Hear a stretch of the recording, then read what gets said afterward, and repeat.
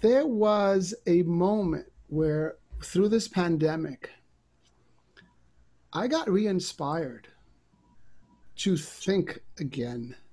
It made me get off the treadmill of exactness and repetition and find a different path. It made me start thinking again. From this ugliness, from this brokenness, I'm feeling a way to heal and heal stronger, like any bone that comes back.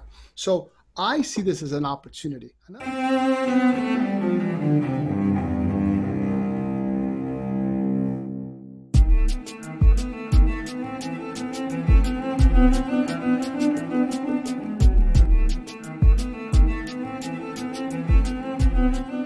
Welcome to Arts Engines. I'm your host, Aaron Dworkin, and today's guest is Francisco Nunez, who is both the founder and artistic director of the Young People's Chorus of New York City. Francisco, welcome to the show.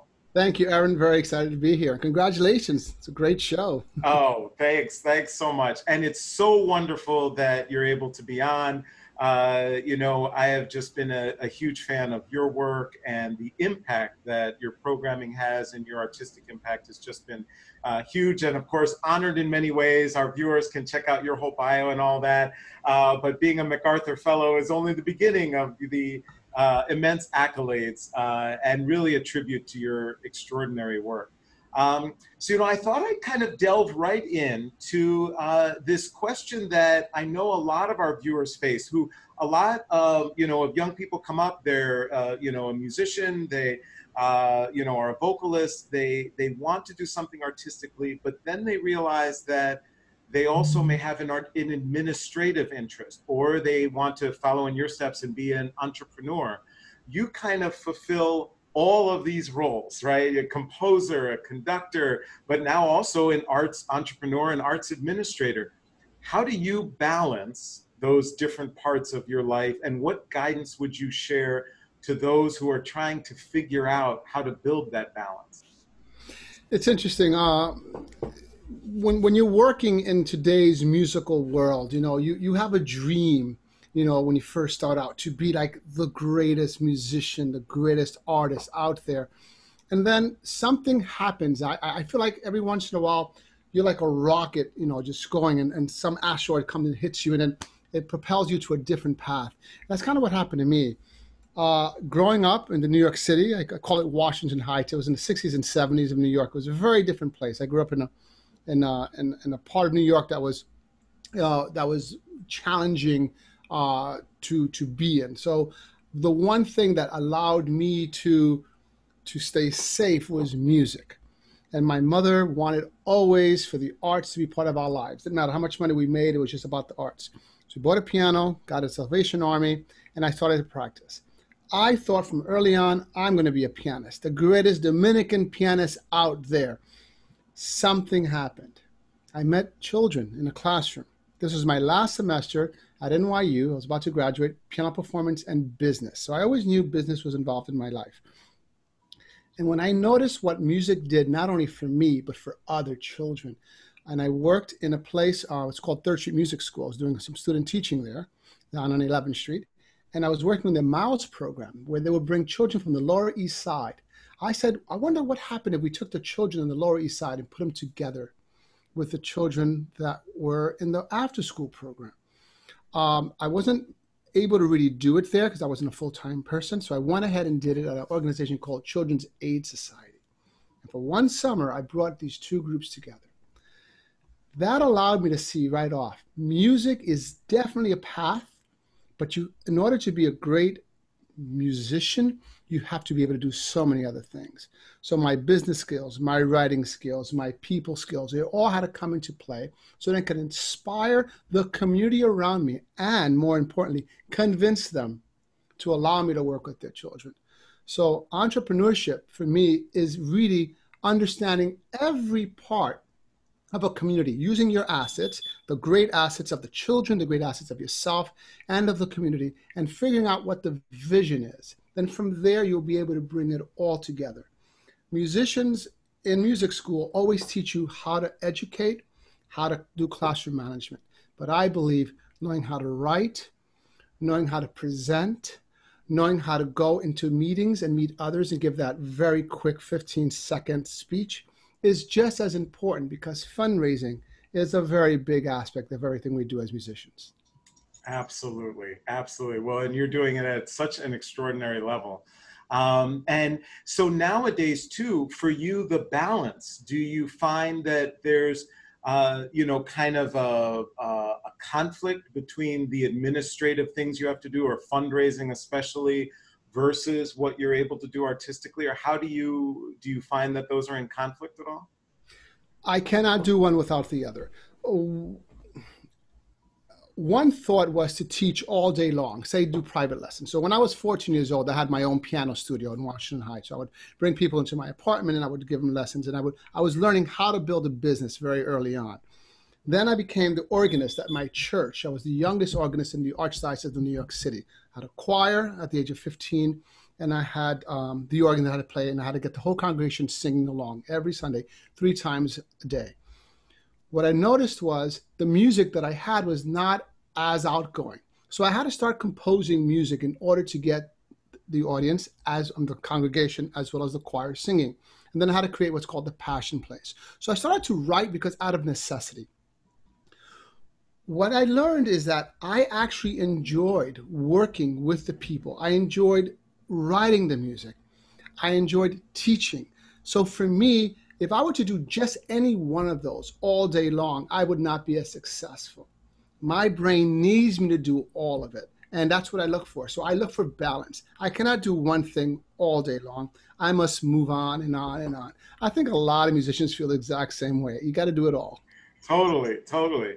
So what about the power of chorus? So in other words, why chorus rather than group piano? Or, when you look to say, here's where I feel I can make this impact, is there something about the nature of chorus that you feel has a really strong impact? If I grew up in my family playing soccer, I'd do what I do right now doing soccer. If I grew up in my family playing violin, I would do what I'm doing, teaching violin. YPC is not about music only. YPC is about bringing community together, bringing the rich and the poor, the black, the white, the Hispanic, the Jewish, the Christian, everyone together, because it's what changed my life. The instrument, so to speak, that I use is the voice, because it's the one that I learned early on. I happen to be lucky enough to be born with the gift to teach. That's God-given. The rest of it I had to learn. That we do what we do, sometimes we don't know why we do it. We just do it because somebody leads you. Right now, my family led me into what I am today. And I had a lot of energy to want to change the world. For me, it was about facing poverty. Growing up poor is not fun. And I wanted to know, how is it you can get out of being poor? And not just that, my father being a black man, I'm saying, how is it that a white-skinned young man with a mulatto mother and a black father go around New York City and gain respect? And for me, I needed to figure out, how do we stop this thing that we call racism? I didn't know what the word was back then. I'm very aware of it today. But back then, I just know they didn't like my dad. And my mother, everybody thought she was just the cleaning woman that would take me around. So for me, YPC, the chorus, the voice, is just a way of reaching out to communities. I was a pianist, so why don't I do piano? I don't actually know the reason. It's a very hard question for me to answer, why I ended up with voice. I think it was the inspiration when I found a teacher that was using the voice as an instrument to teach that inspired me. And I said, I want to learn to do that. And that's where it came from. Awesome. So, you mentioned these aspects of race and especially growing up, kind of beginning to understand about racism. Of course, this is, such a huge issue today. So I was wondering if you could speak to that as it relates to the arts. And by this, what I mean is kind of a twofold thing. What role can the arts play as it relates to the racial issues in our society? And what, if any, role can race play to help empower the arts? Just curious how you think about the intersection of arts and race. For me, when you're an individual artist, you have a very different responsibility than when you are leading an organization with a mission. So as an individual, you can make decisions for yourself and decide, I will have these people like me or not like me based on what I'm going to do, but I'm going to believe in what I am. But once you start creating an organization that represents something with a mission, there's no longer you, it is we. YPC was born out of the idea of diversity. Diversity is bringing all kinds of children. Not just that, the word children is involved. So when you have children, of which the majority of my young people are elementary, middle school young people, we have 2,000 children in our program every year. I don't know how many have gone through the program, maybe over 20,000 at this point. They're very young. So their voice is their family's voice. When they become teenagers, they start to have more of a voice. And what they do is they really don't know if they can go and protest. Can they go and march? It really is a family situation still. My alumni, they're able to do it because they're out of the homes, they're out of colleges, wherever they are, and they're doing what they're doing. Back to children and the arts. When we see what an art organization can do, it is the voice of these young people. So the young people say, I'm listening to what's happening in the world. How do I become involved? How do I allow my family to become involved? It's not just a young person that's involved. The whole family is there listening and watching you. And are you going to now infiltrate their brains and their minds and brainwash them into something? So that all comes into play in understanding where society is and what kind of thought comes in through the door when you just want to sing, and different kinds of people come through the door, those that vote one way and those that vote another way. Bringing them into this door, we now start the conversation. We sing. Singing has words. And through those words, we are able to say things, whether it be bridge over troubled water. So is that enough? Or do you sing that while you show the portrait of these beautiful children looking at each other and smiling as they say it to each other? And then when you commission a composer, do you just accept what they give you, or do you help them to understand what the children are saying? Over the years, children have wanted so badly to change the world, the way I wanted to change the world when I was a young child. The way we do it is through the song, through the words. And the arts is a way to bring all these people together and collectively create a community. Individually is very different than collectively. I think it gives them a voice and allows them to understand. So maybe they're not going to agree with every single thing that happens every single time, because it's a different feeling for you to sing this song than it is for someone else to sing that song. But we will have a conversation. So at YPC, there's a lot of dialogue. We're talking all the time. We're bringing the composers into the room and asking them, not only thank you for the song, why did you write this song? We're actually asking them to write it with our perspective in it, the perspective of a child in an urban environment who is right next to a child that's completely different than them. So how does a composer make that decision? Everybody involved needs to be fully involved. We've been very lucky. So right now, after the pandemic hit us, we just stopped completely. We needed to go directly into a new world, a reimagined world, a digital world. I was not ready for it, but we learned very quickly. We took 600 of our children and went directly online with them and started teaching them, meeting them up to 20 hours a week after school. We had to learn how to teach ourselves, to teach them.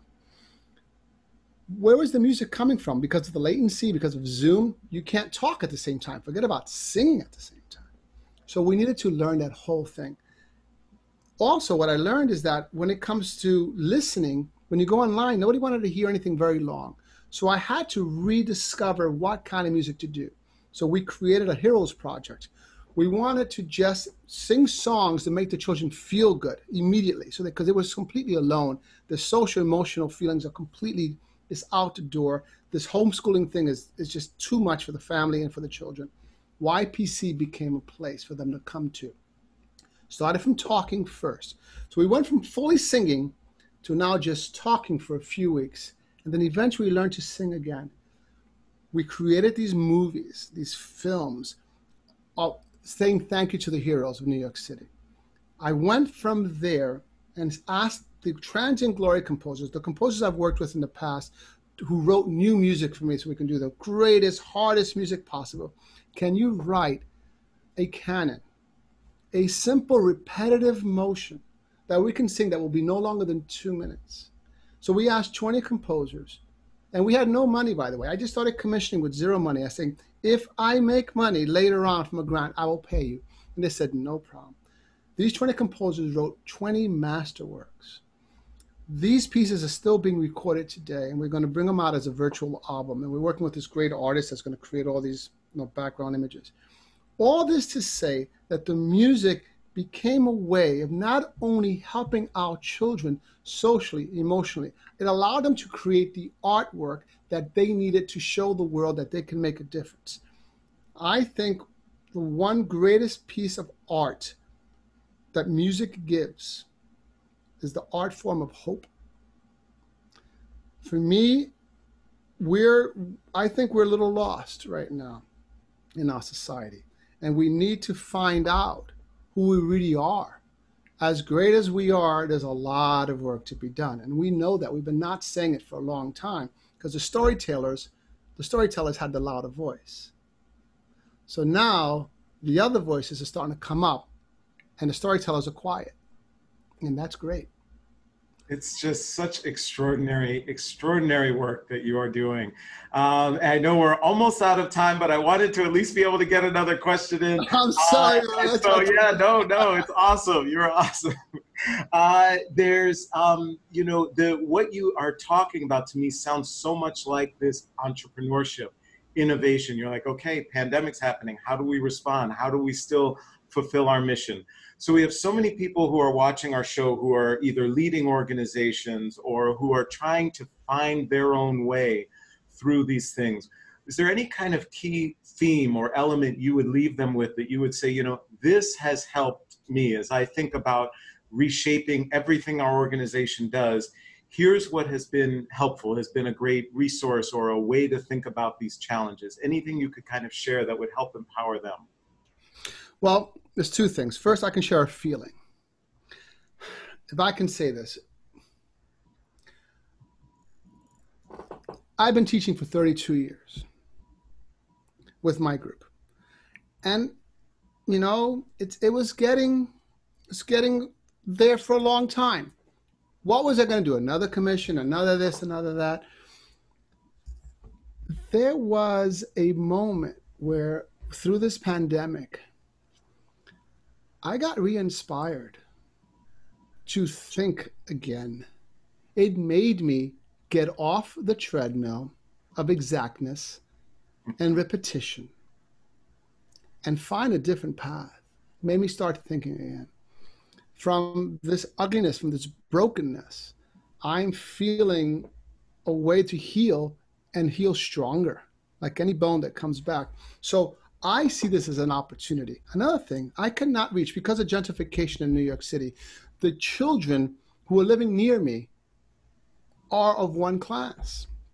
So how do I reach the children that I want to reach? The majority of the children are on the outskirts of New York City now. For them to come to my program, it could take up to 1.5 hours to 2 hours by train each way, and that's in New York City. So now, because of this digital platform, I don't think I'm going to go back to just being live. I'm going to be live on TV. I call it a TV show every time my rehearsals. We have TV shows. I'm going to be on TV, and I'm going to be live with the children in the room. And not because we have to, because I want to. So that child who's now sick can't get on the subway, or mother can't get out of, or doesn't have a job, can't bring them too many children at home. I am now going to be able to create a way to reach even more children, work with even more composers who are too far away, because I'm going to force myself to get better technology in my space. Because now foundations notice that this is important. So there'll be more money out there. Believe me, there's going to be more money out there. There's going to be more innovation, more composers, more children. They're all going to come, and we're going to teach more. So for me, it is actually an opportunity to look for a future that is more inclusive and allows for this area of brick and mortar to expand. So our buildings are going to become much more flexible. So I no longer see it. So I think my concert halls are going to have video cameras in there, and they're going to have TV screens. Wow. That's what I'm looking forward to. This is truly extraordinary. And Francisco Nunez, you are absolutely one of the great arts engines that is powering human creativity in our field. Thank you so much for being on the show. Thank you, Aaron. I'm just beyond honored. You're just amazing. I love your Affliction shirt. Thank you.